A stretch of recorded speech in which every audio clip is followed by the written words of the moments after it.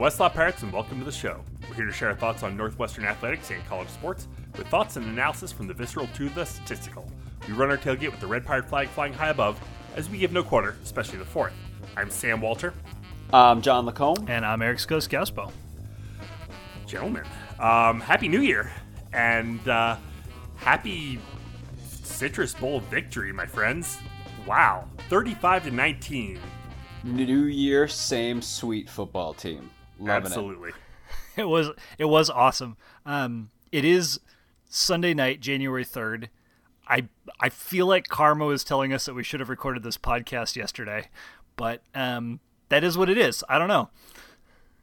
Yeah, I know there's if there's anything you all want to talk about after today's day of men's and women's Wildcat basketball, it's the Citrus Bowl, and we're happy to oblige. Yeah, there was some basketball being played. I think I saw Brian Harsin at center court during the women's game. I'm not 100% sure. I'll have to check on that. Oh, God, I hope they ran a long interview. The wisdom you can glean from that guy. Just a generational talent. Picture really. in picture. I mean, why would I want to watch the game in high def on my high def TV when I can see Brian Harsin making no facial expressions while explaining what he thinks about the team that he really hasn't spent any time with yet? Yeah, well, I mean, who would want to do that? But we are here to talk Northwestern football, even though ESPN was not. Cats, Oh my goodness, got off to an amazing start, up 14-0, and then Auburn came back and got it to within one, and we just really put it away in the second half. And I don't know about you guys, but I never really felt worried. I was worried at one specific point, and then Auburn went 3 and out, and we never looked back. But can we just start at the most exciting point, where at the beginning of the fourth quarter?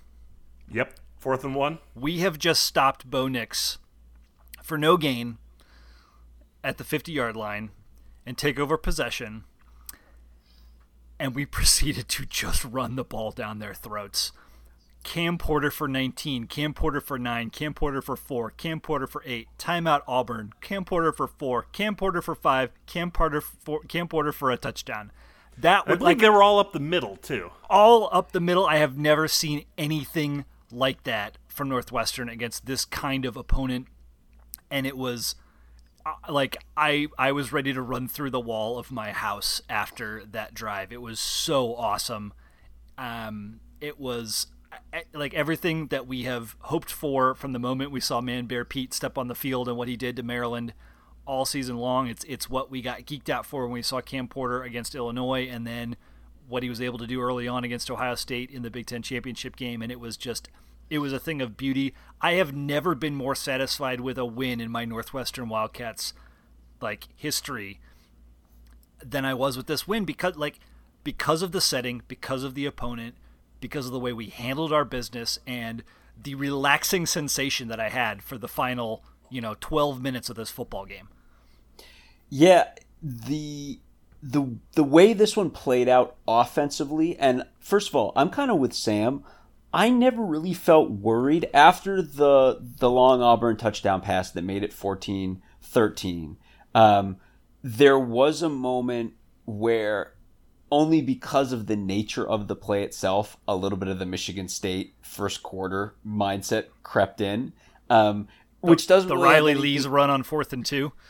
Well, that came directly after. I just mean when there was when they scored, gotcha. When they scored, and it was such a bang bang play, and it was their Gotcha. longest play of the game, the longest play we'd given up in a long time, really since the first quarter of that game, of the Michigan State game, and only less for an X's and O's reason, and only because of the scars from the first quarter of that Michigan State game that kind of crept in. That was the only part. I never felt like Auburn was in this game. At any point. That didn't worry. Auburn didn't worry me offensively, and that play was, AJ Hampton thought he had safety coverage and he didn't. And whether one of the safeties messed up or AJ messed up or whatever the case may be, I didn't come off of that play thinking, oh gosh, Auburn is going to blitz us now. What I was worried about was the other side of the ball, because we had done nothing offensively since the first quarter, and we proceeded to go I mean we had a bit of a sustained drive, but a 4th and 2, a handoff to Riley Lees, and John, I think you commented very effectively, let's not get too cute. That was a real cute play call, and it did not work, and it had me quite worried. Well, one thing I just really want to mention though is the factor that the sun was playing in this. Mm-hmm. First quarter, we were going south to north. We had the sun at our backs. We moved the ball at will. Auburn couldn't do anything. 3 and out, 3 and out. Second and third quarter, we were going into the sun, and it showed because that Ramsey got a little bit. His accuracy was off a little bit. Things just weren't clicking as well. And then in the fourth quarter, we had the sun at our backs again, and boom, boom, boom. The score we did get in the third quarter was mainly done on the ground, culminated with the Peyton Ramsey 30-yard touchdown scamper.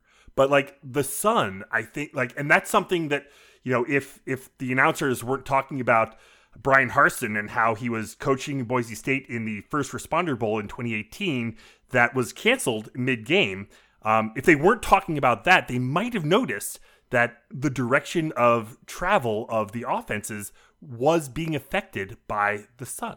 So there was a little of that, and we heard, boots on the ground, friend of the pod, Philip Rossman Reich, who was at the game and lives in Orlando, was basically talking about it and was like, yeah, I'm here. That's a real thing. The sun is really a factor. And so there is that. I think, obviously everyone points, and like I said, Scuzz said, the moment when I made the tweet was we ran that really cute play. And, it's one of those things where it's not so much a Bajakian thing. It's well known that bowl games are a time when offenses in general break out all kinds of stuff. That's just something that happens in bowl games. The playbook gets emptied. And if there's something you've been wanting to run and you've been wanting to try out, etc., those are the times. Or in a normal non-standard year, right, you have even more time to run practices. You have even more time to tinker, etc. That was one particular play. I think there was a feeling for large parts of the game that a guy whose name, if we haven't mentioned it yet, it's a crime. But Peyton Ramsey was white hot for so much of this game, not only throwing the ball, but running the ball. Yep. And I think there was a feeling that we just, especially when that became clear in that period of time in the middle of the game where we weren't really scoring, that the ball should just be in his hands and we should just be throwing and not cute throwing, not running any kind of special packages, just let the kid cook because he's on fire right now. And on top of that, and you're 100% right about that, on top of that, since that beautiful bomb that Lees threw to McGowan at the beginning of the Wisconsin game that almost put us up 2 touchdowns, off the jump there, every team knows that Lees, when he's on the field and in motion, is a potential end around, wide receiver pass, kind of player. And it went really wrong in the Big Ten championship. Exactly, and it. I think they gave it to him twice in this game, and Auburn sniffed it out both times. It didn't go disastrously like it did against Ohio State, but I feel like that's something that I think everybody had on tape about Northwestern and was effectively prepared for since Wisconsin. Right, and so there's that, but I think that was kind of the point when everyone was like, all right, let's stop screwing around here because we should just have our boot on this team's throat right now. And that's a good place to go back. 9 plays, 87 yards on the next drive. That's a good place to go back to what Scuzz was talking about, because that's exactly what we did. Everybody went to Northwestern and was like, all right, enough screwing around. And Northwestern was like, yeah, you know what? Enough screwing around. Let's just beat the crap out of this team. And that's exactly what they did on the next 2 drives. But I want to circle back to where Scuzz started, because I think it's really important, and it's a really important thing to dig into when you're looking at that kind of soft middle of the game, where we were a little bit stagnant, and you're kind of like, okay, so we were just all over this team at the beginning. How come we're not stretching the lead? And the run and the way that we were running the ball has a lot to do with that. And I want to say really quickly that's not me saying we were calling the wrong plays. That's not what I'm saying at all. I'm saying that there was a concerted effort to establish the run as much as possible and wear Auburn down. And wear them down we did. Yeah. And that's why we rolled over them in the fourth quarter. Well, that's vintage Bajakian, right? That's been part of his ethos everywhere he's been forever. And like you saw the tempo in the first quarter, just like up to the line, and that's how it starts. Up to the line, you run the ball, pound them at the line as much as you possibly can, and they'll wear out, which they did in the fourth quarter. Right. So I mean, I think the idea of letting the line cook was a great idea, and it bared fruit later on. In terms of the lack of success, right? Because you can look at Cam's numbers, and he, 33 carries for 98 yards, 3 yards a carry. That's a little bit misleading because really he was doing worse than that for the first half of the game and better than that for the second half of the game. And it's kind of one of those teams where it's like, would you rather be the team that runs really well in the first quarter, or would you rather be the team that runs really well in the fourth quarter? And it's like, if you make me choose, obviously I'm going to pick the fourth quarter. But I think it's really important to get into what the problems were with the lack of yards per carry success in the middle of the game. Because a lot of it has to do with Cam. And I briefly touched on it in a tweet that we made earlier this weekend. But I think it's really important to dig down into, because you look at the raw talent of this kid and it's just eye-popping. It jumps off the charts. Like, he's this short battering ram. Scuzz has made the very apt Tyrell Sutton comparison before. It is a great comparison. That's the type of player that he is. He's also a true freshman. And I think it's really important to take that into account, because a couple of things are apparent. One, to integrate him into the offense earlier in the season, and find a way to get miles on a guy who is this young and find a way to work him in, that he was given that Wildcat package.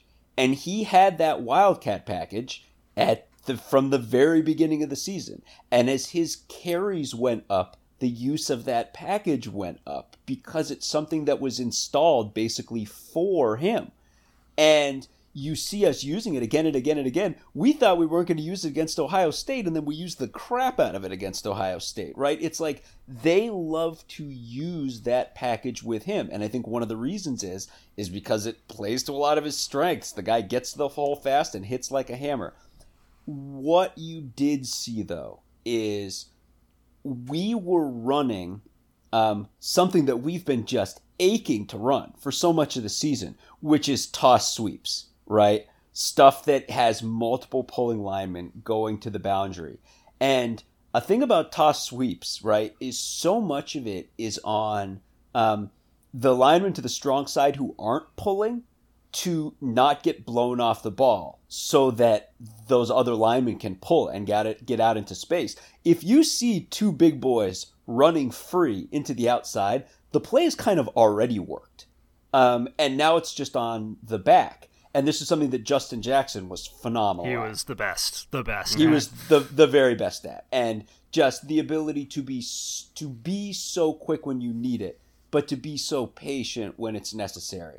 And Cam is he's a jumpy dude right now. And I remember watching, of all the toss sweeps that were ran for him, and it was a bunch, the most successful one was, I think, when one of the pulling guys was Ray Nairo, because Ray was so fast that he actually beat Cam out to where it was trying to go, because Cam ain't waiting. This is maybe a place also where JJ's lack of a lot of speed probably helped. Yeah, right. And then there was that other one where Cam went to war with Zakoby McClain, Auburn's best linebacker, in this game, and it was a knockdown drag out, and they both threw some major haymakers at each other in this game. But there was the one play where there was a toss sweep, and Cam went out and chose to cut inside away from his protection directly into Zakoby McClain, who lit him up, while Man-Bear Pete ran free out to the left. Like a one-man convoy being like, get on my giant butt. I'm going to lead you to the promised land. And this is all stuff that it's all fixable. Cam's, you forget, like, this guy's a true freshman. And then you watch these plays where, again, on the drive Scuzz is talking about, the boot on their throat drive, he grabbed McLean and one-armed him into the turf and went right by him. And there's a GIF of it up if you want to watch it. It's up on our Twitter page right now. I mean, you're talking a guy who as Scuzz later mentioned, ESPN couldn't tell us enough was an NFL linebacker. Flattened him into the turf. So it's and ESPN pissed me off because they posted a GIF of an Auburn receiver. I think it was on the touchdown run, right? Like stiff arming Hampton, yeah. And like made it about like some sort of bullshit about like, oh, this is how you stiff arm. Which, like, I'm sorry, were you watching the same game I was? Because this play is way more indicative of an effective like a stiff arm play that like sprung a guy for a long gain versus, oh, I happened to beat a corner deep. I just like it infuriated me. So yeah, and the way you followed their tweet with our example of Porter just shoving him to the ground kind of reminds me of the way that Brian Harsin has now followed Gus Malzahn in 2 separate occasions. Harsin followed Malzahn at Arkansas State and then followed him again here at Auburn. So I did not know that, Sammy. Thank you. Yeah, you're welcome. Yeah, I know, it's just amazing. But this is me saying all that, though, just a long way of saying that, the whole SEC speed thing, it's not untrue. And we spent a lot of the game running some pulling stuff, some outside stuff, because it was there, because our line had the ability to dominate and allow those guys to get out there. But you've got a young back who's kind of looking and trying to find his way in some of these things, and you just can't outrun those guys. This is all fixable stuff. And the thing is, again, circling all the way back to what Scuzz said at the beginning, in the middle of that game, even when we were doing that stuff and we were having some tough sledding with some of those running plays, and a lot of us, including us, were being like, we should be throwing more and stuff, and ESPN was being like, look at these SEC linebackers, blah, blah, blah, blah, blah, right? The bottom line is, that's also an SEC defensive line, and they were getting beat up and beat up and beat up, and all of that bill came due in the fourth quarter. So it's like, on one hand, yeah, there was that middle of the game where we were like, we should have been like lighting this team up. But you know what? By the fourth quarter, they were just done.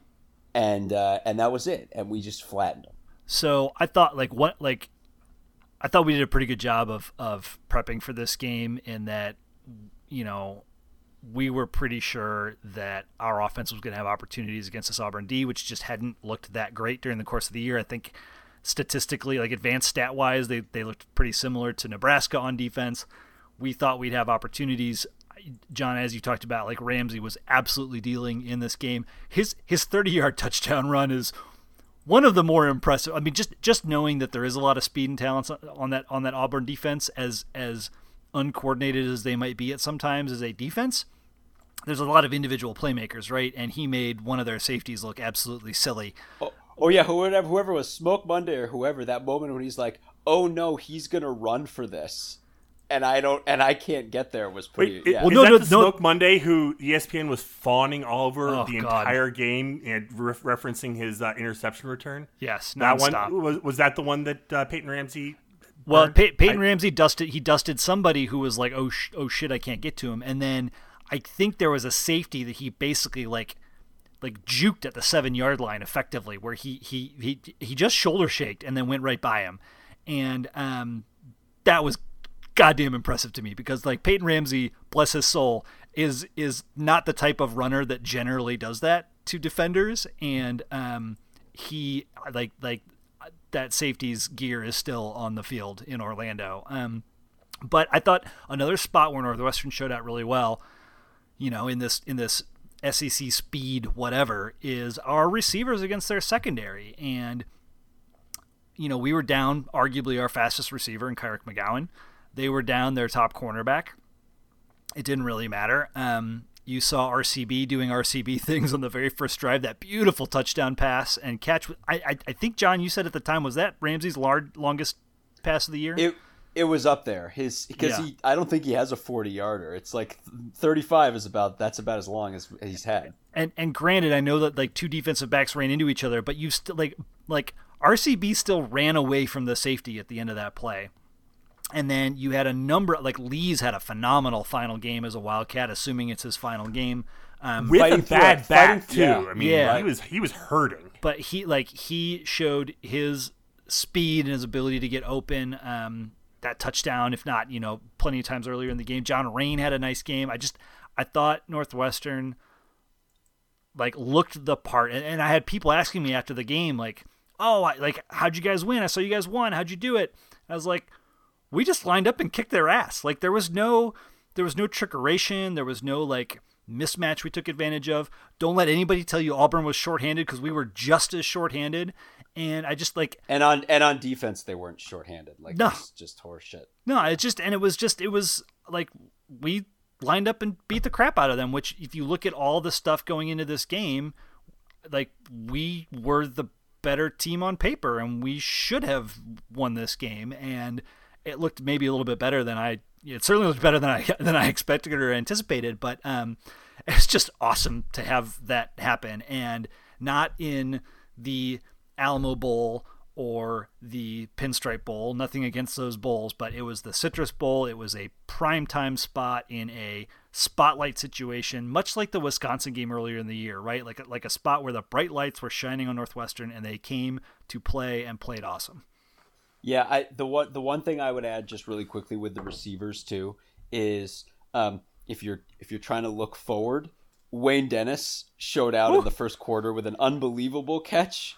Where I was like, who was that guy? That's too big to be RCB. And then I was like, oh, it's Wayne Dennis. But even more so, I think there was that moment for me, and it's probably a moment that a lot of you have already had, and if you haven't, it's going to happen soon, when you realize that Jeremy Ebert, Austin Carr, Flynn Nagel, Riley Lee's through line runs right through Bryce Kurtz. He is going to be that guy now. And you can see it. He had two awesome catches. The play immediately before Peyton's run was a would-be touchdown play. That was an awesome throw and an awesome catch, and Kurtz was about a half a foot out of bounds. And that would have been a touchdown too. And he had another one that barely missed. I mean, he's just awesome. And he's going to be the next guy in this lineage. And you can see it. So that's the other thing. I mean, but just the depth. The wide receivers, just, like you said, dominant performance. So let's talk about our defensive prowess in this game. Did they have a good game? I think so. And I mean, they did what they could against Heisman candidate Bo Nix and his amazing if Bo Nix had just been healthy, guys, I couldn't see it. But the announcers would have us believe that he, was missing a leg in this game. And if only he'd been healthy, I'm sure it would have been really different against the best scoring defense in the country. I don't want to hear that Tank Bigsby wasn't playing.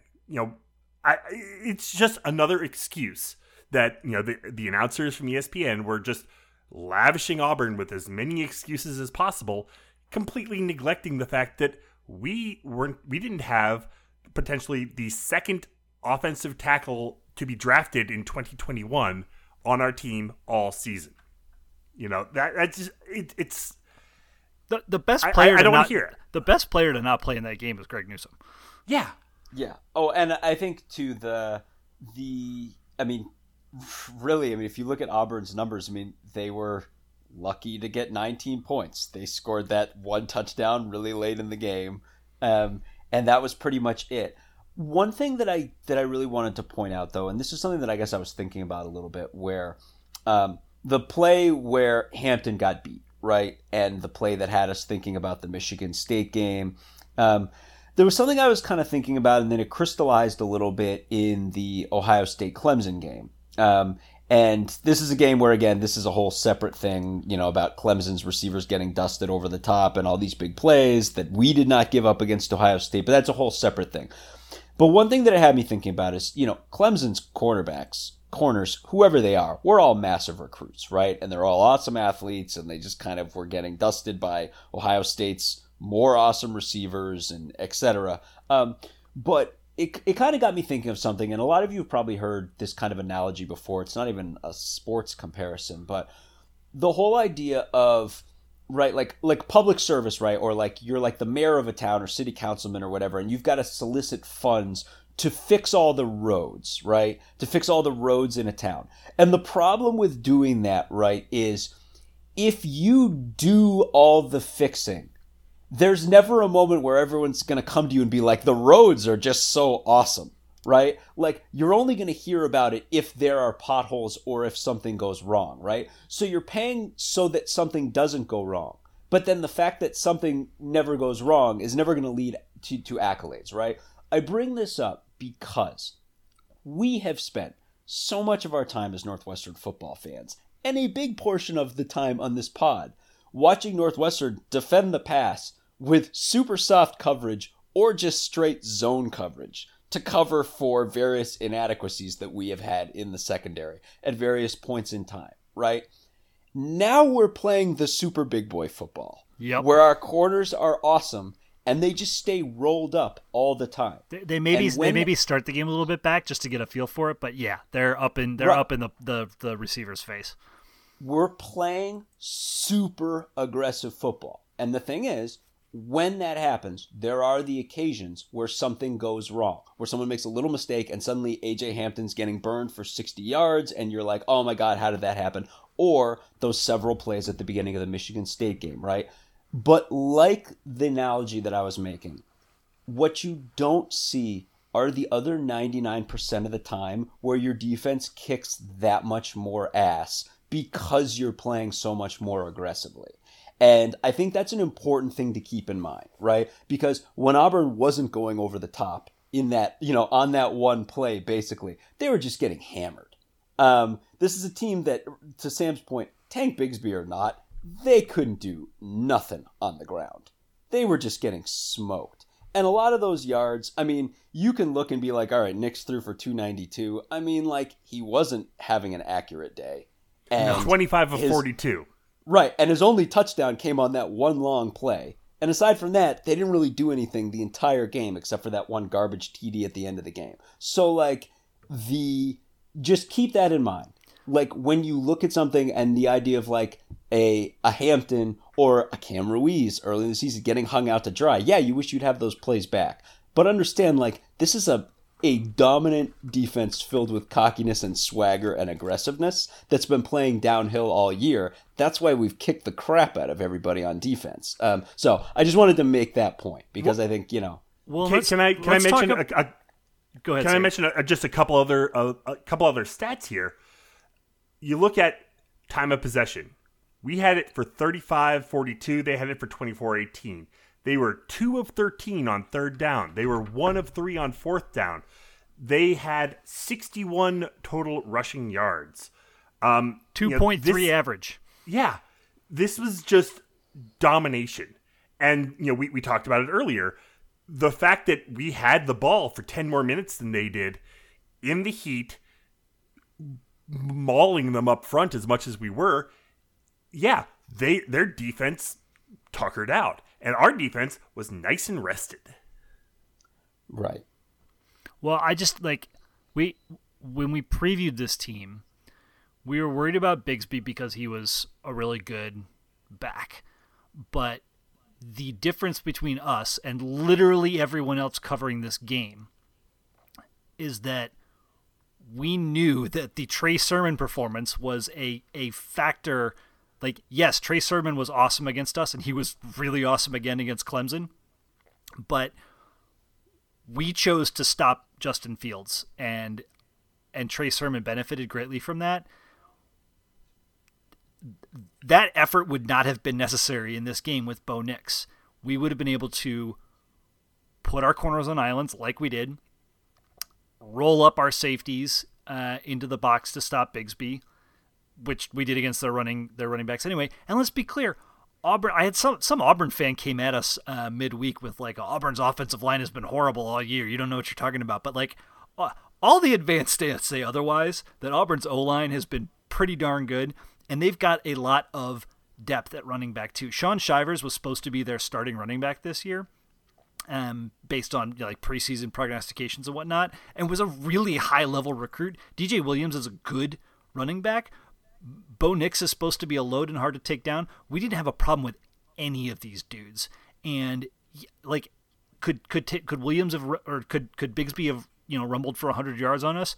Sure, but I am quite confident we would have approached it in the same way that we deal with Wisconsin's running backs and Iowa's running backs and Nebraska's running game, and it would not have been an Ohio State situation. Now, on top of that, the other thing we talked about in the preview was that, they had one really good receiver in Anthony Schwartz, who, was kind of like the matchup nightmare for us. Him being taken off the field kind of, leveled the playing field, if you will, not having Newsome on our side. We were missing our best corner. They were missing their best wideout. And I said Seth Williams and Eli Stove, who are their other two top, receivers, just don't worry me because they're underneath guys that we're gonna contain. And that's exactly what you saw. You saw Eli Stove catching. He only caught 4 balls, but I swear to God, 3 of them were on third down and were like 2 yards in front of the chains. And they're like, this is where some of the fire your coach, go home for Christmas, and then come back for the bowl game stuff probably did hurt Auburn. They looked discombobulated and not really well put together as a team. Did they fire their coach? Yeah. Who did they replace him with?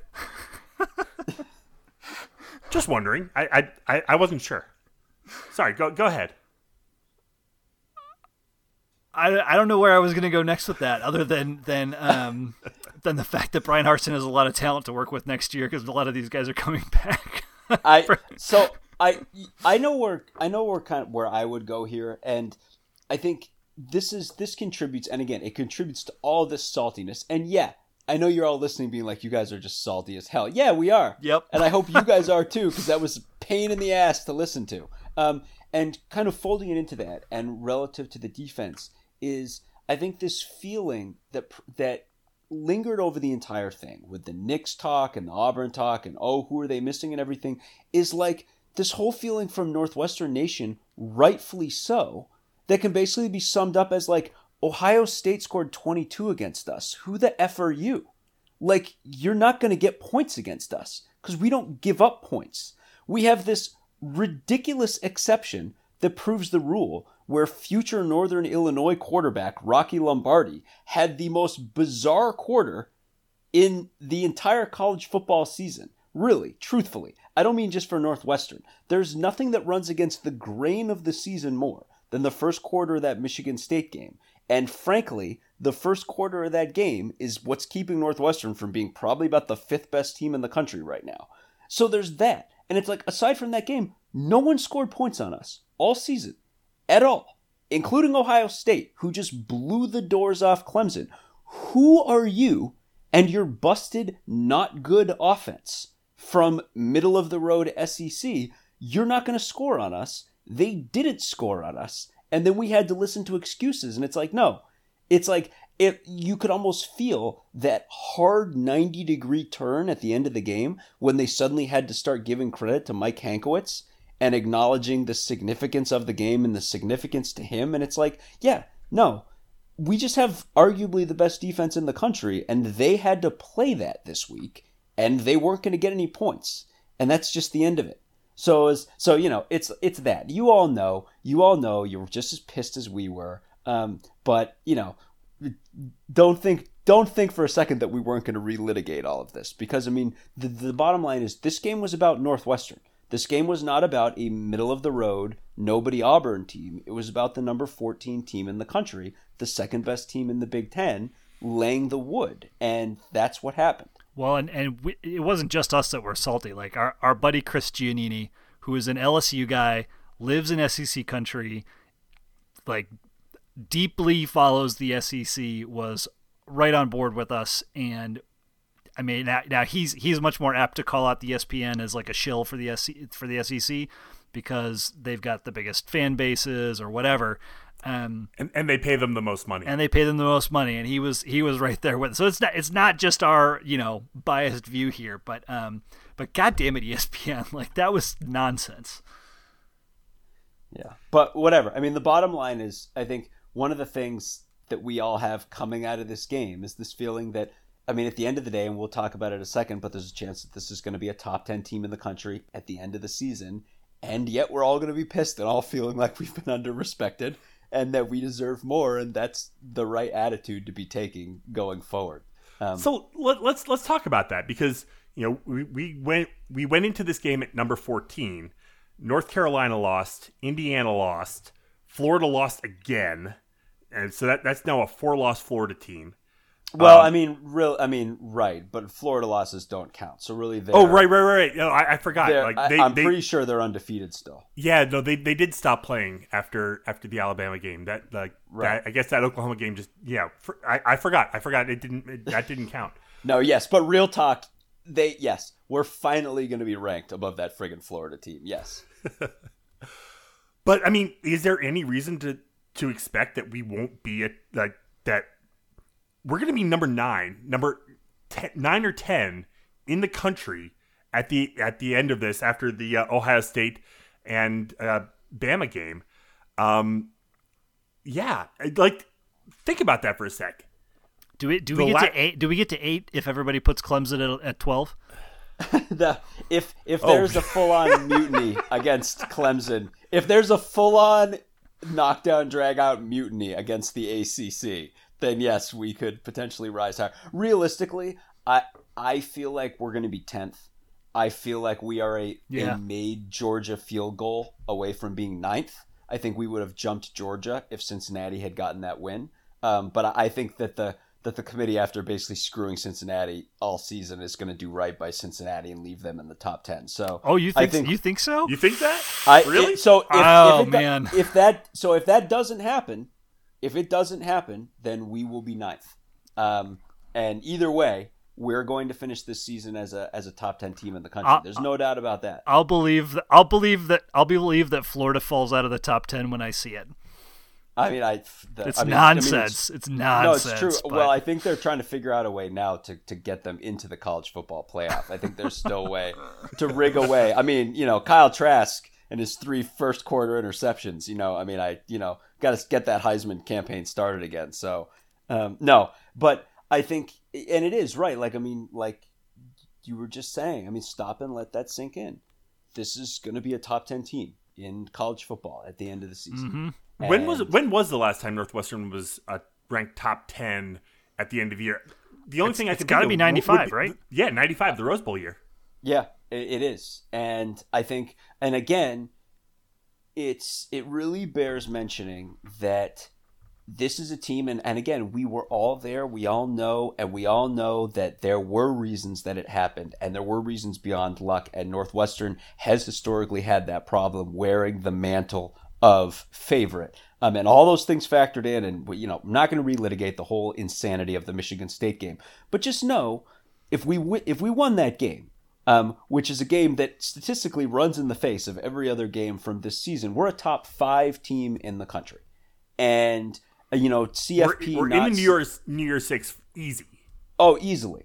And more than likely taking Iowa State's spot and thumping that ridiculous Oregon team that is quote-unquote the Pac-12 champion. But either way, it's a top 10 team in the country, easily. With the best defense in the country. That's not really up for debate. They are. And and an offense that had its moments, obviously. But again, it's one of those things where we all felt really salty down the stretch. And I think it really started not even after the Michigan State game, but probably like a week later. And that whole period in the week leading up to the Illinois game, and then everything that happened with Ohio State and everything, etc. And, we were all pissed about the way Ohio State was treated. But I think you all feel the way we did, that the real thing is about the way Northwestern is treated. And it's everything from the run-up to this whole thing of us being an afterthought, to the announcers, to later in the evening, in that Ohio State game, right, where Chris Fowler at the end of the game is casually throwing out, well, it was a down year for the Big Ten, and I think everyone agrees with that this year, right, where it's like, no, Indiana, up until, granted, their game against Ole Miss, was a top 10 team in the country. Northwestern's a top 10 team in the country right now.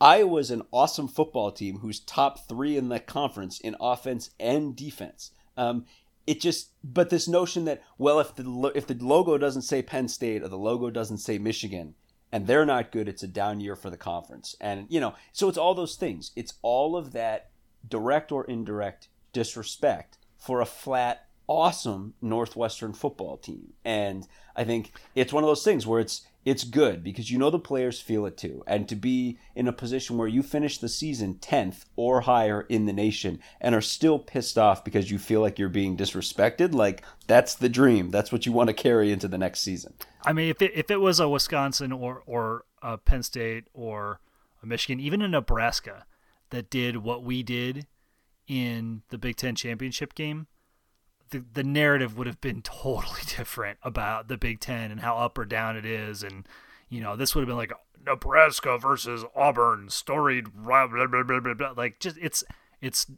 laundry and it's nonsense and it's infuriating. Even when you hear Justin Fields in the run-up to the Clemson game being like, I wouldn't even let myself watch the tape of the Northwestern game after that. It's like, well, good for you, dude, because good news, you're not going to have to play a defense nearly that good for the rest of the season. So, like, Yeah, how good does that Buckeye performance against Clemson make us look? They went out and curb stomped Clemson. They kicked the crap out of Clemson. Kicked the crap out of them. Hey, let's start here. There are 2 Northwestern names on the All-American list on defense. There's only one Clemson name, and it's an honorable mention, just like Greg Newsome. So and it wasn't just, and the other thing too, it wasn't just Chris Olave going over the top. Nope. It was multiple receivers who played in the Big Ten championship game going over the top and just dusting Clemson receivers. Right, and I mean the narrative, right, that it was like, Justin Fields really got it back on track. Yeah, because he wasn't playing Northwestern. Yep. It's the same, but I mean, again, it's that disrespect, and it's the fact that people were already talking. It's like, get ready for us to not be ranked going into next season. It's like, well, we're going to be ranked, but you're right, we ain't going to be ranked 10th.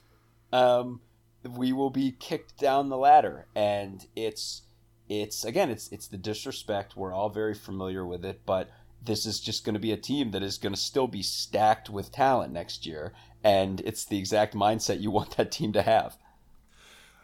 Let's talk about Mike Hankwitz here for a sec. Yes. And give this man his due. 400 career wins as an assistant coach for college football. 51 years he was coaching college football. My God. And to go out the way he did, putting that defense together at Northwestern, which is not traditionally a powerhouse, but to put together one of the top 5 defenses in the country easily, if not higher, and to go out, just completely dismantling an SEC quote unquote SEC speed, completely dismantling that, and then for Fitz to, instead of just talking him up in the post-game interview, this was so cool. This was gave so cool. him the mic. He's like, this is about Hank. Talk to him. That was awesome. You've seen Hank sees the Gatorade bath come. He's like, bring it. Let's Bring go. it. Come on. He didn't run away like Jimbo or Kirby did. All week you've seen former Northwestern players. I saw Corbin Bryant was in it. And some of these guys, I don't know if they even played. Bryant might have been before Hank's time even, but all these former players talking about how much they love Hankwitz, and it's awesome. I love that he got to have this kind of send off. I love that the team was able to really go out and win this for him and to put his stamp on the game. It's just phenomenal. I can't help but quickly regale in case it hasn't, because I don't really think I heard people talking about it, but in 2000 and going into the 2007 season, after Fitz let Greg Colby and he of the Swiss cheese defense go, he called the University of Wisconsin and asked them if he could speak to Dave Doran, their young and up-and-coming linebackers coach. And they said no. quickly elevated him to defensive coordinator, let Hankwitz go and said, no, but you can talk to Mike Hankwitz. And I don't know exactly what order that happened in, but it was like very, very fast. And I don't know what it was like. 2 years. Handed us the lottery ticket. Yeah, exactly. And 2 years later, I think Dave Doran left Wisconsin to go be head coach at Northern Illinois, and then left to go be head coach at NC State. And now I don't know what. Maybe he's still at NC State actually, but I just like it's just kind of a good story, if you will, right? Of like this guy that the University of Wisconsin thought was kind of done and not worth hanging on to 13 years ago, and he has put together just a hell of a run at Northwestern, and my goodness, they've been so much fun to watch. We didn't talk about it, but was it the very first offensive play for Auburn? The Hank. Yeah, the Hank. Yep. He drops Ernest Brown into the zone, like into the flat, and Bo Nix almost throws a pick. We've watched the amount of defensive linemen we have watched intercept balls in the Mike Hankwitz administration is just epic, and it's always from that play, right? And it almost totally worked. No, I know it's like Gaztown and Quentin Williams, of course, is the one everyone remembers. Yep. It's the same play, and Wood had one at least. Right. I mean, it's like a club, and it was totally the right move, and Nix was just dying to feed it to him.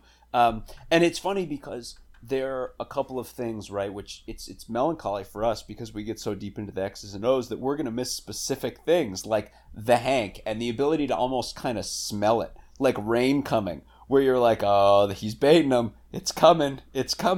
And the classic Hankwitz, right, like deep corner cushions, right, let you get in a rhythm and then try to take something away.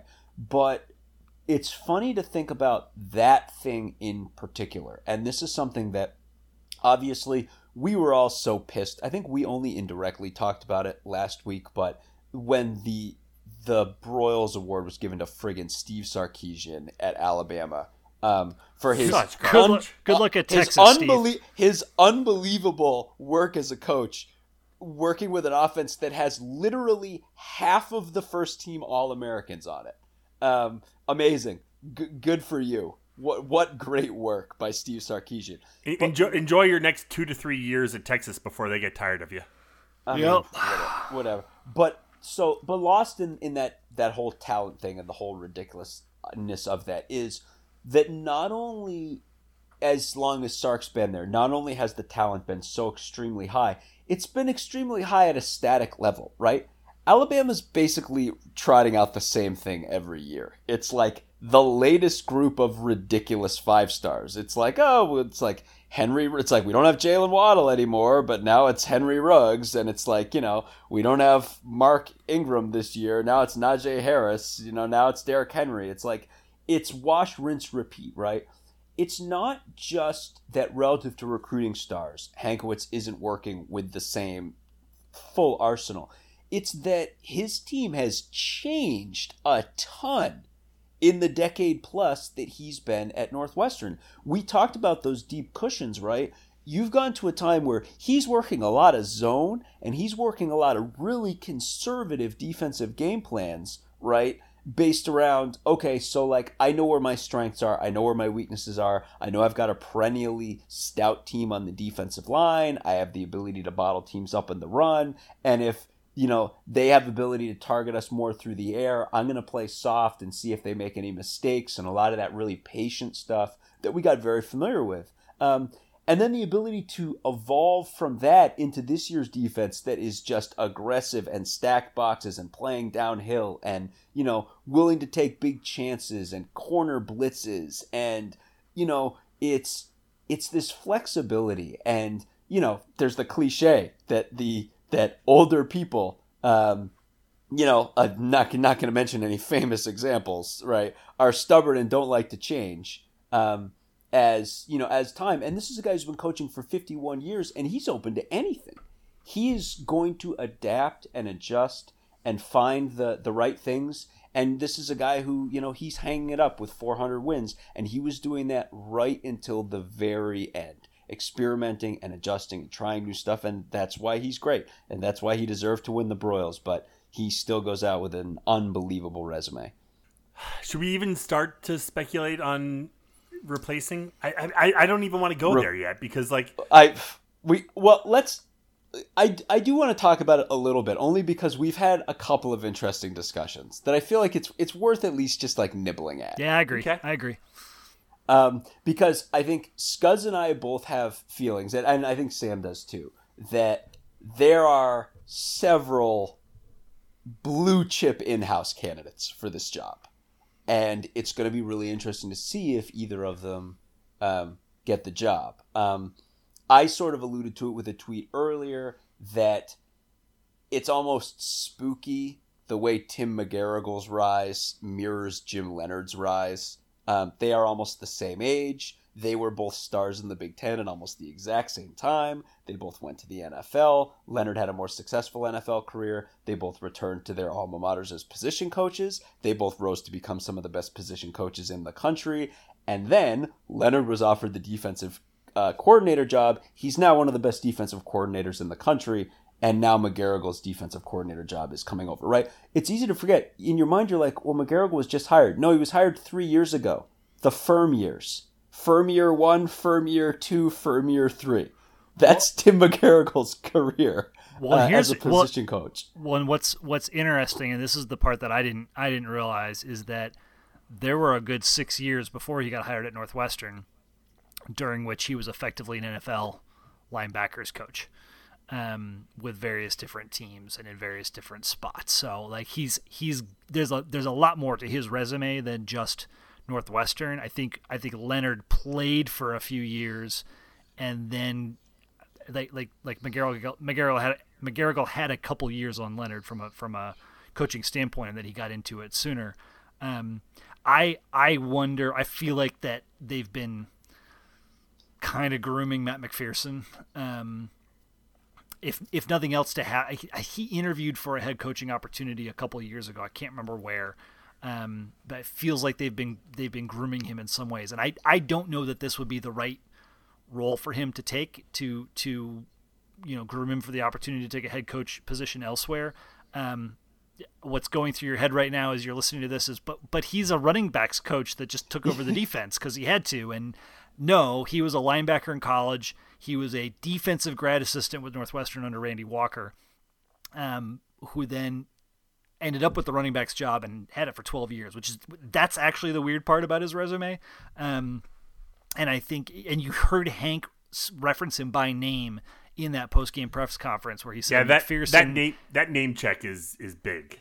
That was really interesting to me because he specifically called out his work with the DBs and a lot of the ideas that he brought on how they could run coverages and make use of the talent they had back there. And I mean, that's the sort of that's the difference between a position coach and a defensive coordinator, right? Is to be able to bring those. And I'm not saying McGarrigle can't, and I'm not saying that we shouldn't hire McGarrigle.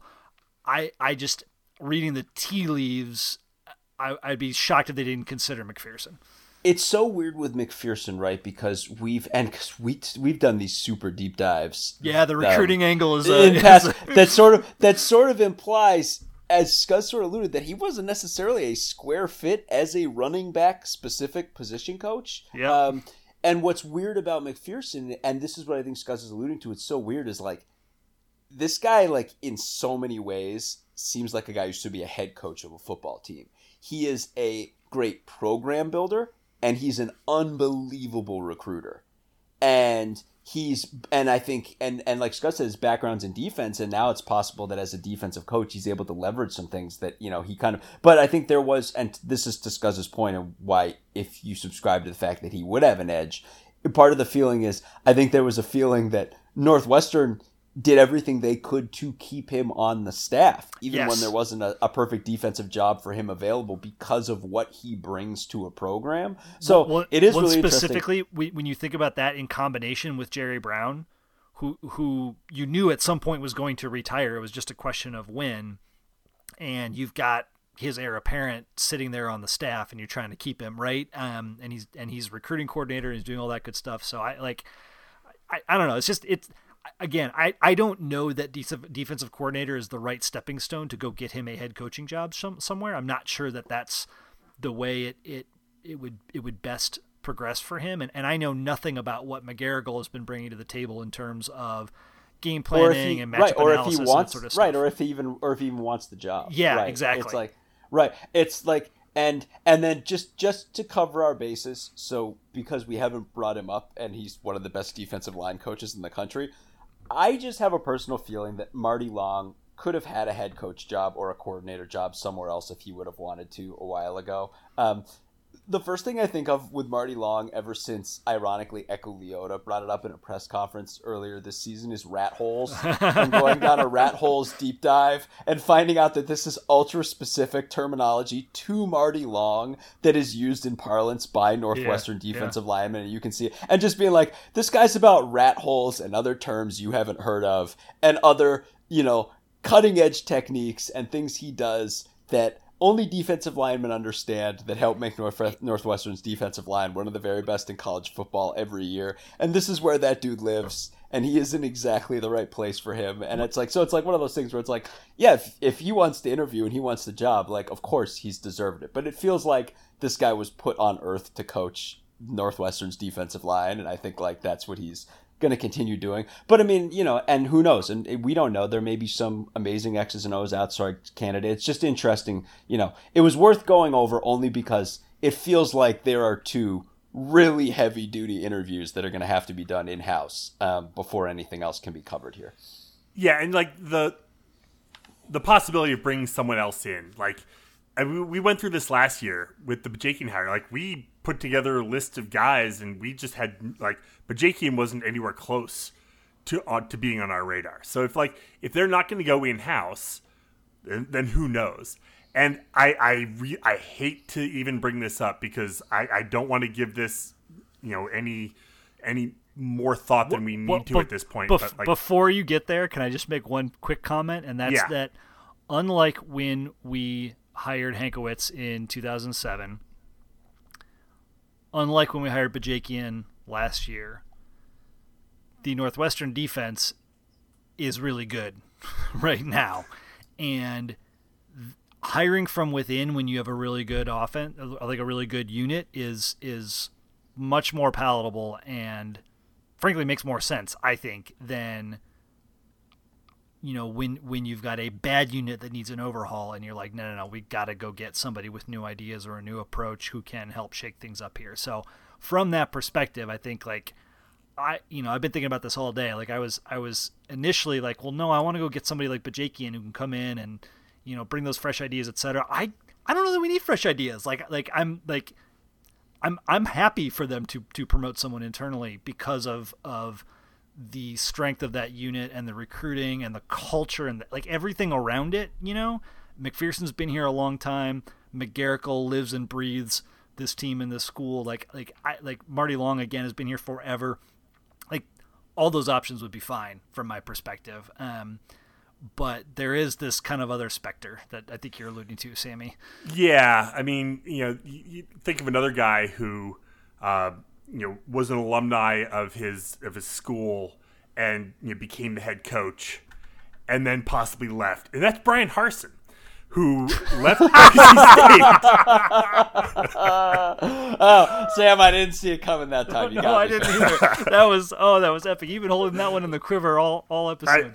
I just been sitting in my back pocket. I've been waiting for the perfect spot for that. No, but the Pat Fitzgerald situation, Adam Schefter tweets this morning that, Fitz may be open to listening to NFL jobs and Ryan Day is not. I spent all morning with a friend of mine who's a diehard Jacksonville Jaguar fan, who's trying to figure out whether he can wrap his head around an Urban Meyer Jaguar team. And, the scuttlebutt would have been that Ryan Day could have been the Jaguars' second option behind Urban. But, Schefter comes out and tweets that, Ryan Day is not going anywhere. But Fitz might be open to hearing opportunities and possibilities. We talked about this before. I do not in any way, shape, or form begrudge Fitz from looking around. Yeah, I think that's the key. But the Bears made the playoffs. They're probably not firing Matt Nagy after backing their way into the playoffs. They might. They probably should fire Matt Nagy and try to hire Pat Fitzgerald. Like if I was the Bears, that's 100% what I would try to do. But whether or not they're actually going to do it is a bigger question. And yeah. I think there are factors that are, potentially holding him here at Northwestern. You heard the announcers. This is one of the few Northwestern-centric things they did get to toward the end of the game is in the conversations with Fitz and the way he talks about the school and the program in Chicago. Like, he doesn't want to leave. I mean, that's why we've been saying that it would be the Bears or bust for, 5 years now we've been saying on that on this podcast. Mm-hmm. So yeah. I think he should hear what they have to say. I'm sure that he's hearing from his family that he needs to do that, just to know what's out there and to know what he's working with and what he should go back to Northwestern and say, not necessarily pay me X, but hey, here's what's on the table. What can you guys do? By the way, my priorities are my assistant coaches and facilities. This is my understanding is that this has been a lot of the conversation in the past that when Fitz signed his big extension, however many years ago that was, that there was a big stipulation in there of like, you all need to fix our facilities, and hey, guess what? We've got that lakefront facility now, so check. I don't think Fitz is doing this to F around with the program or anything. It's just it's a reasonable thing that anybody in his position would do. Well, and plus too, we were gaming around because we're not like the most plugged in people ever. You guys, you guys probably wonder, you're like, well, do you guys have any inside knowledge? And it's like, no, we don't. But we do have connections to some people who know some kind of thing. We're not like behind closed doors or anything, but it's like a lot of the scuttlebutt we're kind of hearing is that he's probably not going to be leaving, right? And that's not to say that we don't have any specific knowledge, but if you do stop and you're like, well, how is, you think Adam Schefter's on the phone with Fitz being like, hey, you interested? And Fitz is like, yeah, I'm going to go talk to some teams. That's not happening, right? So is it like Fitz's agent or something like that? And then if you think, well, if it is someone, Fitz's representation, the job of an agent is literally to be like, I'm not going to look the massive gift horse of leverage in the mouth. I'd be horrible at my job, right? So if you have a situation where you're like, Northwestern's in flux right now, Jim Phillips is going out the door, they need to hire a new DC, right? It's like, and you have a asset who you represent who has unbelievable value right now. The easiest way is, go out and be like, so what are the dollar figures these NFL teams are going to be throwing at me? And then, right, if you can go back and get more for your guy, and Fitz is coming to your agent being like, look, I don't have any time to think about this. You handle this stuff, but whatever you do, try to take care of my assistants because that's what I care about, right? And it's like, so this is it's all opportunities for leverage, right? It's all opportunities for renegotiation and whatever else. And the problem is we're in a global pandemic right now, and college sports or sports in general are just losing money like crazy right now. So it's not the biggest leverage play. Does it make the most sense to try to pull a leverage play right now? I don't know. So but again, it's like, it may not even be a leverage play. It may just be an agent being like, of course, if Schefter calls me and he's like, hey, is he interested or whatever? I'm going to be like, well, if someone's talking, we're going to be listening. You know what I mean? It's like, because then I can, whatever we hear, we can take it back. But right, it's like, we've all heard the same things forever. If it was going to be a team, it would be the Bears. We'll see what happens. But again, this is a man who at every turn has done the thing we want him to do. And there's no reason for any of us to believe that any of that's suddenly going to change now, given everything within football and, like you just said, without a football in the world in general. There's no reason to believe that any of that's going to change right now. And I would expect a very quick either kiboshing of this or just some sort of resolution, because Fitz has been alluding to the fact that we're killing it in the transfer portal recruiting. Right. Oh, and we should bring this up too. Scuzz has been all over this, especially all the Northwestern transfer portal stuff. Look at where these guys are transferring. They just want to go home. That's what it is. Kyrick McGowan's going to Georgia Tech, right? Drake has an offer from Arizona that he may very well accept. And without knowing, Gunnar Maldonado has offers from Tulane and Northern Arizona. Right, like Northern Arizona is a real chance for him. Like, don't be surprised if Echo Leota ends up at a North Carolina, at an NC State. Yep. It's COVID. It's what these guys have had to go through. It's being far from home. It's like these guys want to play, yes, but they miss family and they've been locked up, and it's a crazy situation. A lot of them just want to go home. And I think so. It's one of those things where it's like, right, to your point, Scuzz, like, when people are doing all this hand wringing and like, oh, what does this mean and everything, it's like, it just means that these particular group of guys wanted to go be with family in a trying time. It's like, that's it. So it's just one more of those things where it's like, don't be pulling your hair out. There's no hard evidence of any of this. There is some risk of, like, things are moving pretty quick in the transfer portal, and it's probably important to note too, like, the transfer portal never closes. It's always open. And, guys that you're hearing today or yesterday or tomorrow that are committing to schools are not the guys that entered the transfer portal last week, right? They're guys that have been in the portal since November and since September, and these things are now that teams know what spaces they're going to have, what their needs are. Some of these things are starting to fall into place.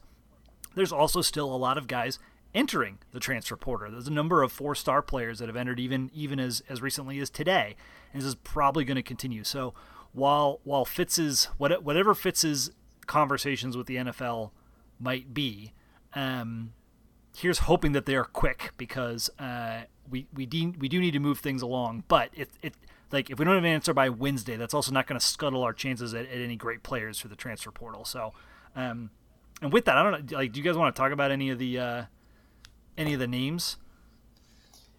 Oh, like names potentially in the transfer portal? Specifically a QB. Go ahead. I'm curious if there's something that you want to talk about. Then, so yeah. I think this is the interesting one, and where we have gotten, like, I don't want to call it insider info, but some perspective that, like, the bet is on next year's starting quarterback either being a transfer portal guy or the freshman from Michigan, Sullivan. The implication is that Hunter Johnson has not shown what he needs to show. I know nothing, right? We were really excited about Hunter's opportunity from last year. God knows, like, if anybody was able to really progress this year, right? But there are some really interesting names out there that I think are worth talking about. So quarterbacks, Ryan Helinski is one. This guy was at South Carolina, had a Northwestern offer coming out of high school. I believe he's from Chicago. No, he's from California. I'm sorry. He's from the West Coast. Yeah, he's from the West Coast. So from that going home perspective, maybe doesn't make a lot of sense, but he'd be a lot closer to home in Chicago at least. Jack Cohn, another one from New York originally, has entered the transfer portal from Wisconsin, would be a pretty decent fit for us. People are talking about him. He's a pretty interesting guy. O'Hara, I'm forgetting his first name, but he went to Middle Tennessee State out of high school, ended up in JUCO. Looks to be just a really, really interesting fit for us, and he's from Illinois, or played or was at an Illinois JUCO college. There's a guy at Duke who's never played. There's a guy at UC, University of Cincinnati, who's never played. I feel like we probably need somebody with some experience. So it's just interesting to look at some of these names. I'm going to mess up his name, but Jared Garantano. Garantano. From Tennessee. Not from Illinois. I don't like Tennessee fans are stupid, man. Like he's good.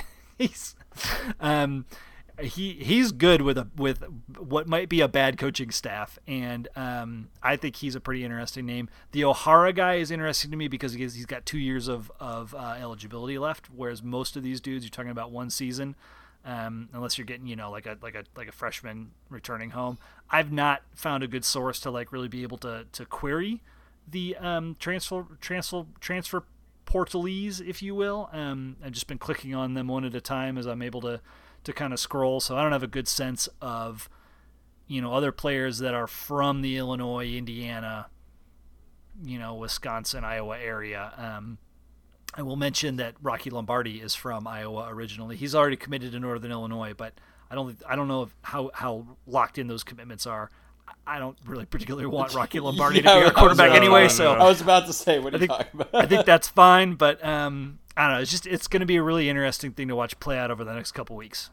Yeah, I think if there's only one name that I would throw out, and this is not to say that I have any kind of inside information, is a running back, Marquise Stepp, only because this guy, kind of represents like this is a home run swing. It's a big punch, and the short of it is Marquise Stepp was a massive recruit from Indianapolis 2 years ago, running back who signed with USC and then is transferring out and presumably is coming home.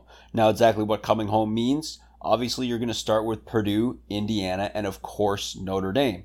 But I would think if you were to expand that, you would expand it to Northwestern next and then possibly Wisconsin. And I think those are the teams that he's probably going to be circling. And, I think you probably put Notre Dame right at the front. But, I mean, it's the kind of thing where we need to be looking at guys like this. And, from an academic perspective, I don't think we offered him coming out, but Duke offered him, Notre Dame offered him, Michigan offered him. I would think as a transfer, he's very much in play. And this would be a home run get. He's a big-time player, and he's transferring to come home, just for all the reasons that we talked about. And I think, again, it's a tall order, but this is a measuring stick kind of thing, right? So if you're looking at these kind of things, this is a guy who, if we picked him up, all of a sudden we have a blue-chip running back core next year with 2 4-star recruits in Cam Porter. So it's that kind of thing. So again, I have no inside information, but I guarantee we are in the running for this guy. And it's exactly the kind of big dividend that we'd be hoping would come through for the number 10 team or higher in the country in a year like this. So that's the only one I've got, and we'll see on everything else. Men's and women's basketball happened today. We mentioned it earlier. They were both terrible games against Michigan. We'll talk hoops moving forward because we definitely will. Any of them... Can we hit some pirate booty from the Citrus Bowl? Yeah, absolutely. Yeah, let's do it. And I specifically want to mention this one because I noticed it at the time. It got me out of my seat, and it was awesome. So, AJ Hampton, right? Bo Nix tried to hurdle AJ Hampton, just like Trey Sermon did in the Big Ten championship game, and this time AJ Hampton was like, "No effing way," and did some bodily harm to Bo Nix as a result, and it was phenomenal. And generally, I thought AJ Hampton played pretty good in this game. I mean, he got beat on that one deep play. Like I said, I think he thought he had safety coverage behind him. But outside of that, I thought he played really well and looks to be possibly one of our starting corners next year. It's funny you going with corners, because I think if there was pirate booty, a less obvious one to hand out, I would hand it out to Cameron Mitchell, who really was a revelation over the past, let's say, two or 3 games. Yeah, really kind of came out of nowhere. This is a guy who had kind of played safety and corner, and then suddenly he's in a bowl game, looking like the heir apparent to Newsome. And I think as of right now, we'd be looking, we're probably looking at Mitchell and Hampton as the starting 2 next year. And then, Hurd and Ruiz. And again, that competition is all still wide open. But, I mean, all of a sudden you've got another guy throwing his hat in the ring in a big way. And, this is to say we were talking, Sam and I, before the pod, we're kind of going down the corner depth chart for next year and being like, man, we got a lot of guys. Like, Jaheim Joseph was a big-time recruit. He redshirted this year. Well, I mean, everyone got the extra year of eligibility, but, I mean, it's a stacked cornerback depth chart, even losing an All-American. So I'll throw out pirate booty to Cam Mitchell. And offensively, I'll just go obvious all the way. It's Peyton Ramsey in what we hope, but very well was his last Northwestern game, played out of his mind. I mean, please come back, Peyton Ramsey. Come back. What can we do? But if you're moving on, happy trails, good sir. But we kind of talked about it very quietly. Was pretty clearly the number 3 quarterback in the conference this year. and was not perfect, but was excellent at times and steady all the way through, and was the difference, right? I mean, we talked about like all the problems last season, and was the offense this year perfect? No. But the leap that came along with him coming in and everything that he brought was such a massive factor. And it's easy to look at just this one game and, him playing arguably his best game of the season and his last game of the season is an easy thing. But I mean, it's a symbol for everything else that he did this year and everything he brought to the program. So massive pirate booty for Peyton Ramsey. Yeah, I'll be honest. I don't know that. Like we already talked about Cam. Cam obviously gets some booty for just like the hard yards and his physicality in taking it to Auburn in a way that I don't think any other back on our roster could do. I'll also say it was nice to see TJ Green and Jesse Brown get to go out there and take the last couple snaps for Northwestern. A send off to those two guys. Obviously Jesse Brown awarded the number 1 jersey this year. TJ Green in his 6th year, there was a great tweet that he had that like basically listing off all the hardware that he racked up as a member of the Northwestern football team for 6 seasons, which 6 hats. Yeah, 6 hats, 5 bowl trophies, 2 Big Ten West championships. I mean, it's pretty spectacular. How was the Lovie Smith era for TJ Green? I'd love to know. So, and then I don't know, like maybe a little bit of love just for our crush all year, Man Bear Peter Skoronski, who, I think I noticed Auburn coming at him multiple times, and we like generally it wasn't a problem coming from the left side. I think they got around the edge a couple times on the right side, but just like call this a season award for the freshman who was just phenomenal at left tackle all year and presumably will stay there in the foreseeable future. Just played with poise, played with aggression, played with violence, and it was a beautiful thing to behold. Of course, I hamstringed myself by going last on this because you guys took the guys who I had in mind. So what I'm going to do is I'm going to focus on 2 guys who I think were really the heart of both the offense and the defense, both in this game and all season. Offensively, RCB. You talk about a guy who started off, with that first touchdown, and then you could tell just all season long that RCB elevated his game to the next level and really was like the beating heart of that offense. Like he seems to be a guy who really tied that entire unit together. So major pirate booty for RCB. Defensively, I'm going to go with a guy who also really kind of, I think, brings people together, and that's Joe Spivak. I mean, yes, the guy is hilarious. He reminds me so much of Bo Cizik. It's amazing, but like he played a lot more this season than I think he was planning on, because we thought there was going to be just this giant rotation of the defensive line, especially in the middle, and due to injuries, Spivak found himself playing most of the season just right up the gut, clogging everything up the middle. And he had a sack on Bo Nix, and that's awesome. Like, he's going out with a sack in his bowl game. Both these guys, the heart that each of them brings to this team, I think we're gonna miss a lot next year.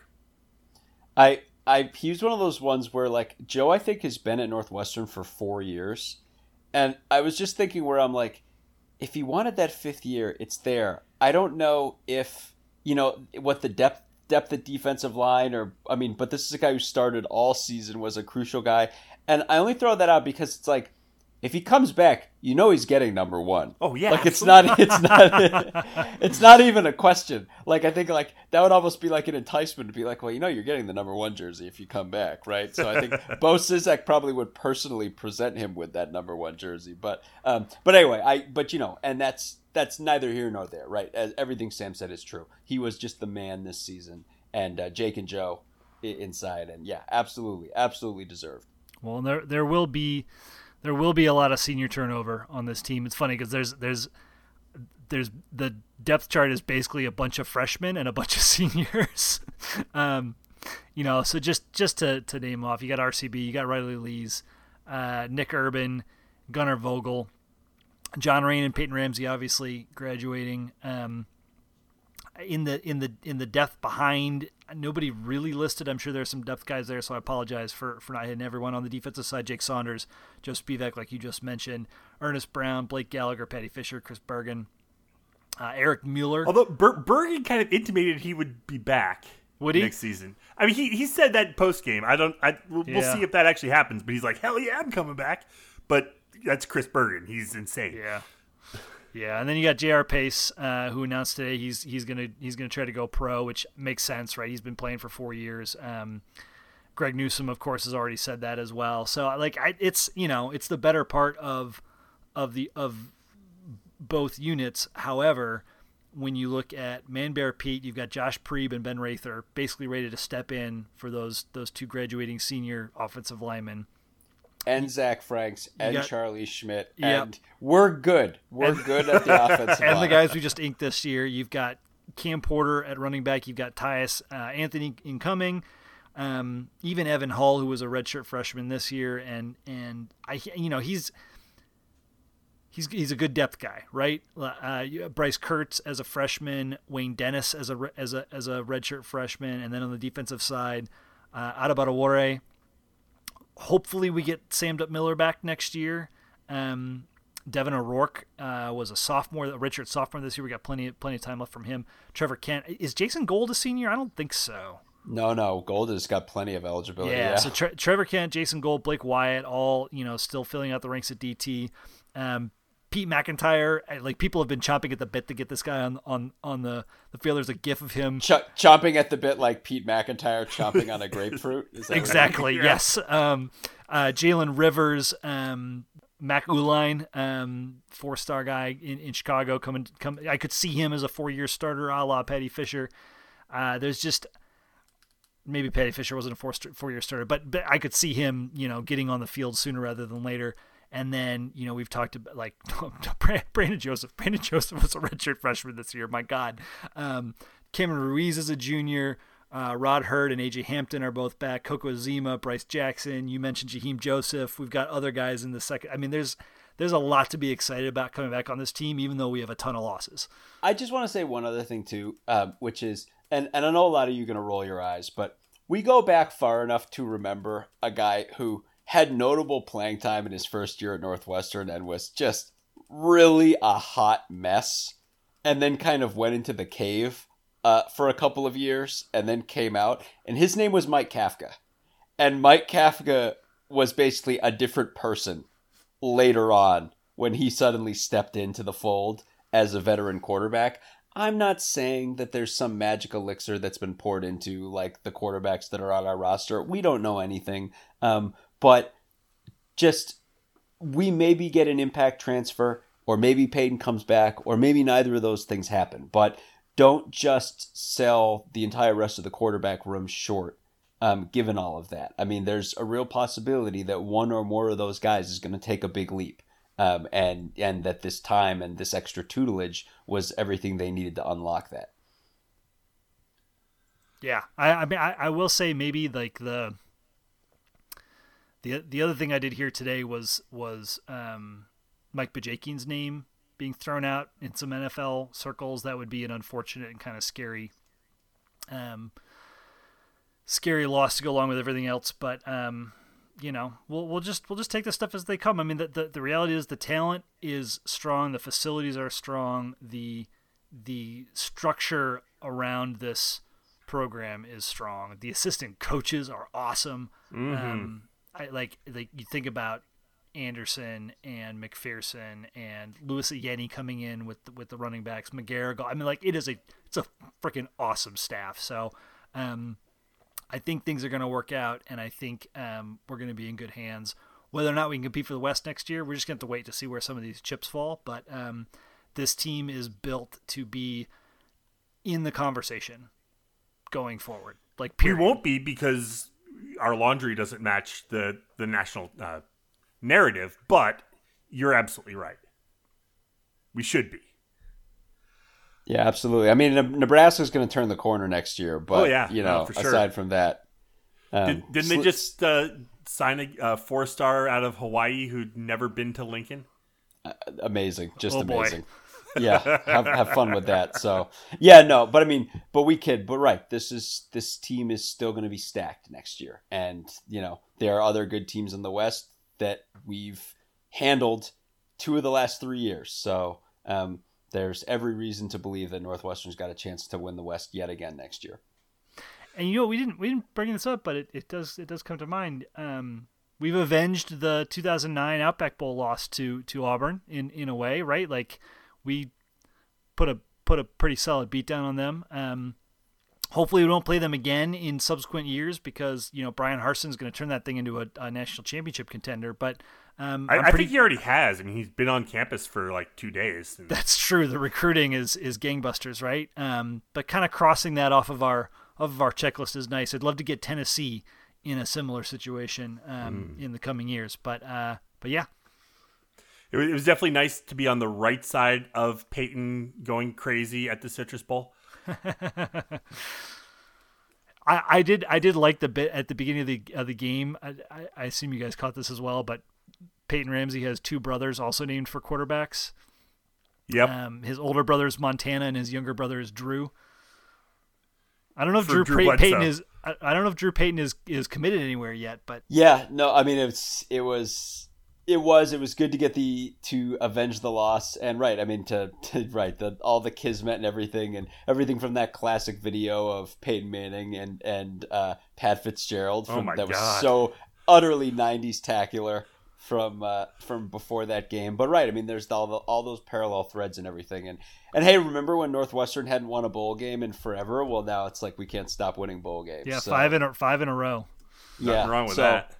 Right. So, and for us, I mean, the pod has encompassed all of this. So it's been wild to go through 10 years and seeing, these kind of transitions and everything. And again, here's hoping that we maintain the key stability that we're looking to maintain and that we keep rolling forward.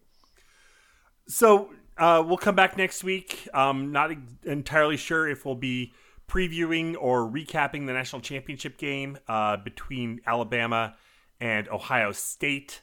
Ohio State win, which would definitely raise our at least our mindset of where Northwestern fits in kind of the national scope of things.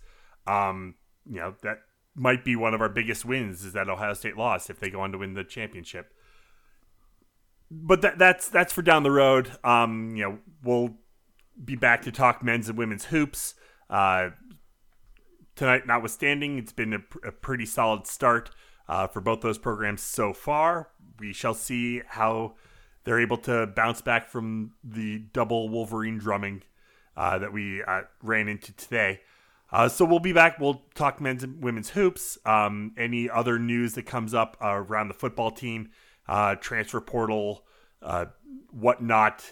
If there's any more smoke to the fire that may or may not be Pat Fitzgerald moving. Obviously, the AD search is something that we're going to be keeping a very close eye on. The DC search, as that develops, we'll be around to talk about that. Any last things before we get out of here? Just enjoy it, everybody. We were a top 10 football team in the country this year. Enjoy it. Enjoy it. The guys should enjoy it. But this was great. It was an awesome season in a really tough year. Enjoy every minute of it. And enjoy, regardless of what the rest of the nation wants to think, enjoy being a top 10 team and everything that comes along with that. And then maybe finally, thanks to y'all for listening to us and helping promote and share our podcast and bring more people to this community. Diehards for Northwestern football. I think we've seen our listener base and our following grow quite a bit this season, which has been really, really awesome, and want to pay a little homage to you all who have helped with that. So thank you. Yeah, absolutely, 100%. One big thing, if you can go ahead and give us like a rating on Apple Podcasts or whatever platform you're listening to the pod, that definitely helps quite a bit as we continue to go. We're not going anywhere. Yes, Northwestern football season is over, but we're not going anywhere. We do this year round. We've got, like I said, we've got winter sports, we've got softball, baseball, all that to talk about coming up in the spring football practice, our summer previews, our live NFL draft pod, which will have some Northwestern feel to it, especially in the first round. I can't wait. Sitting at number 9, the Denver Broncos select Rashawn Slater. I don't know. That'd be pretty sweet. But I know who'd be getting a new jersey if that happened. Hell yeah, I would. Absolutely. But yeah, thank you to all of you for sticking with us, for listening with us, for engaging with us. It's been a hell of a lot of fun for us. And, I know from hearing from a lot of you, it's been a hell of a lot of fun for you guys too. So definitely appreciate it. It's been an insane football season, just top to bottom, from not knowing if it was going to happen at all to the multiple starts and stops and restarts and restops and whatnot. But the fact that we made it all the way through and finished the season is incredible. And just a testament to all of the players, all the students, all the staff, all the support staff, everyone who worked their asses off to get a full season in, and we were able to do it. And that's just incredible. Yeah, it really is. Maybe one other thing to mention, we've been talking about this off and on all year, but just knowing at the start of the season the kind of resources that were going to be required to get college football off the ground and to make this possible, right, within the Big Ten and elsewhere. We had a listener reach out, Sam is the name of that listener, who reached out and asked us about giving back to the community just to help help account for that resource cost and what it was going to require to give us football this fall. And so we've been supporting Soul and Smoke, a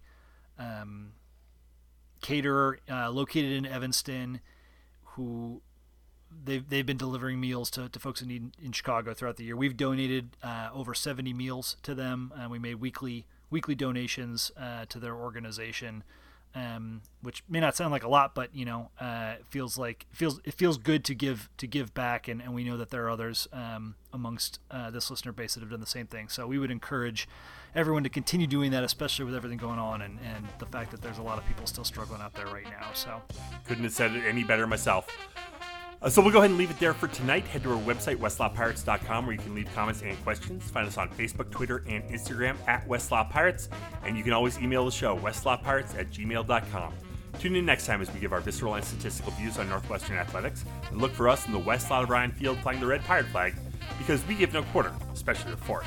For John Lacombe and Eric Scasbo, I'm Sam Walter. Thanks so much for listening. See you next time.